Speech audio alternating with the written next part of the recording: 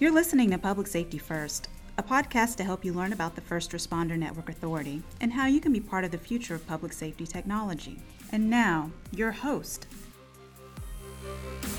My name is Lori Stone. I'm with the First Responder Network Authority. I'm a Senior Public Safety Advisor in the Mid-Atlantic, and I'm here talking with Tabitha Smithers about her use of FirstNet. So Tabitha, thank you again for joining us and talking to us today about FirstNet and how you're using it. Could you tell me, what do you do? So I volunteer as a paramedic with Goochland County Fire and EMS, and I'm also full-time as a flight nurse in emergency aviation. Okay. Typical day at work. I know probably in emergency medicine, no day is typical, but what do you do day in and day out? So my full-time position, I provide helicopter EMS services or HEMS to other rural counties and hospitals. So it's basically taking critical care medicine out into the community, meeting the patients where they are, and then also servicing Goochland County, which is west of the city of Richmond. And we are a combination system serving a urban area and also a rural area as well. How long have you been at Goochland County? So I've been with Goochland about 4 years now. I started as a paramedic in 2015. Can you share a story about what you've seen at Goochland that stands out, that you remember? In Goochland, we are a very unique system. We're a combination system of paid and volunteers. And having that opportunity to work beside other EMS providers, to be able to serve other localities together, to work together as a combination in disaster-type situations, I think is a very memorable and opportune time in EMS. You talk about how you're communicating and working with other agencies, other departments, rural, urban. Has there been an instance where you have had a challenge communicating or sharing data or information? So, as you go out into the rural communities, it can present challenges with communications. And FirstNet, from my experience, has been an opportunity to help alleviate some of that and to get over some of the hurdles that we can face when there's multi-jurisdictions involved. What is some of the information that you're sending or receiving when you're out in the field? So, in the field, you can get call information, whether it's through an app on the phone, whether it's through county dispatch information, whether it's through HEMS dispatch information.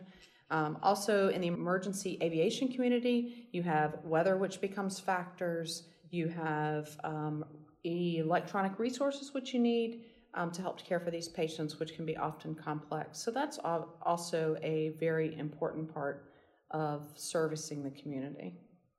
You've been a FirstNet subscriber for about a year now? Yep, just over a year. That's right. A year, okay. How did you first hear about it? So in hearing about FirstNet, it just kind of was a general conversation between a few EMS providers.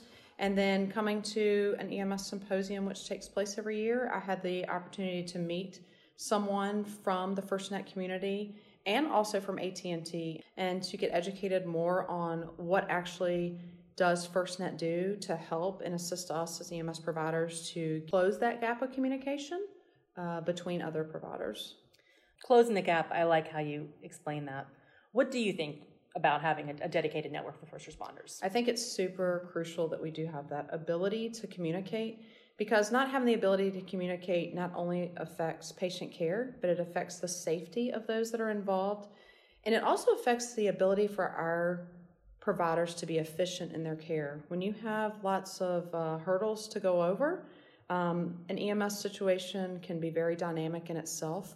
And so efficiency, having access to resources, it is all beneficial to not only the providers, but to the patients. Working in a rural county like Goochland, you probably see more people moving in. Are you seeing an increase in the number of calls for service? So we are a growing population. Like I said, we do service in urban and also a more rural type area, and we assist some other counties as well. We are growing. The calls are growing. So the need for an efficient communication is vital. Emergencies aren't planned. They show up when you least expect it. And you don't know to what extent that you could be involved, whether it's a simple situation or whether it becomes multi-jurisdictional in the state, it becomes very complex. So I think that maintaining communications and just having availability is what's going to be a crucial part of us continuing to provide care to that patient and having them efficiently back to a high level of care.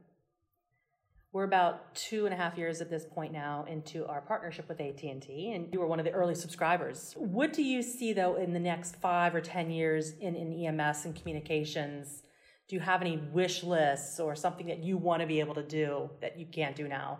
Well, I was very excited to see that we could add on a couple other devices to marry with our cell phones, whether it be our watches and our iPads and et cetera, because as we are in an electronic age of medicine, it is crucial for us to be able to go across those devices. And I'm sure that as 5G comes into play and the devices and the communication abilities become better, I'm excited to see what FirstNet will do with that, and a better, for lack of better terms, access to communications in rural areas. So I'm excited to see that expand and go further. What do you think about telehealth? And I'm using that just as a generic term for being able to maybe do a video conference with the doctor at the hospital. That would be great, and especially for those who do not have resources, for the smaller rural communities and EMS providers who would be able to make those phone calls to a physician, and also to be able to have the video exchange if necessary, where the physician could see what's going on with the patient and make those critical decisions right in the field. That makes it very efficient for the patient. Absolutely. I know being a flight nurse, probably your travel time is very short. Yes.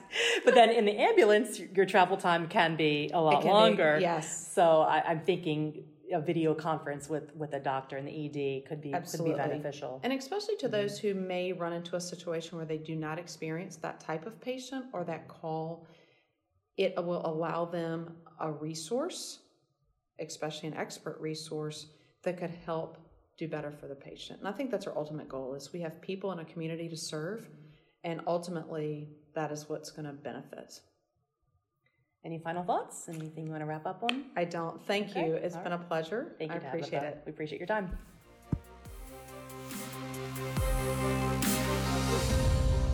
Thanks for listening today. We're excited to have you join our podcast community. Make sure to subscribe on iTunes, SoundCloud, and YouTube.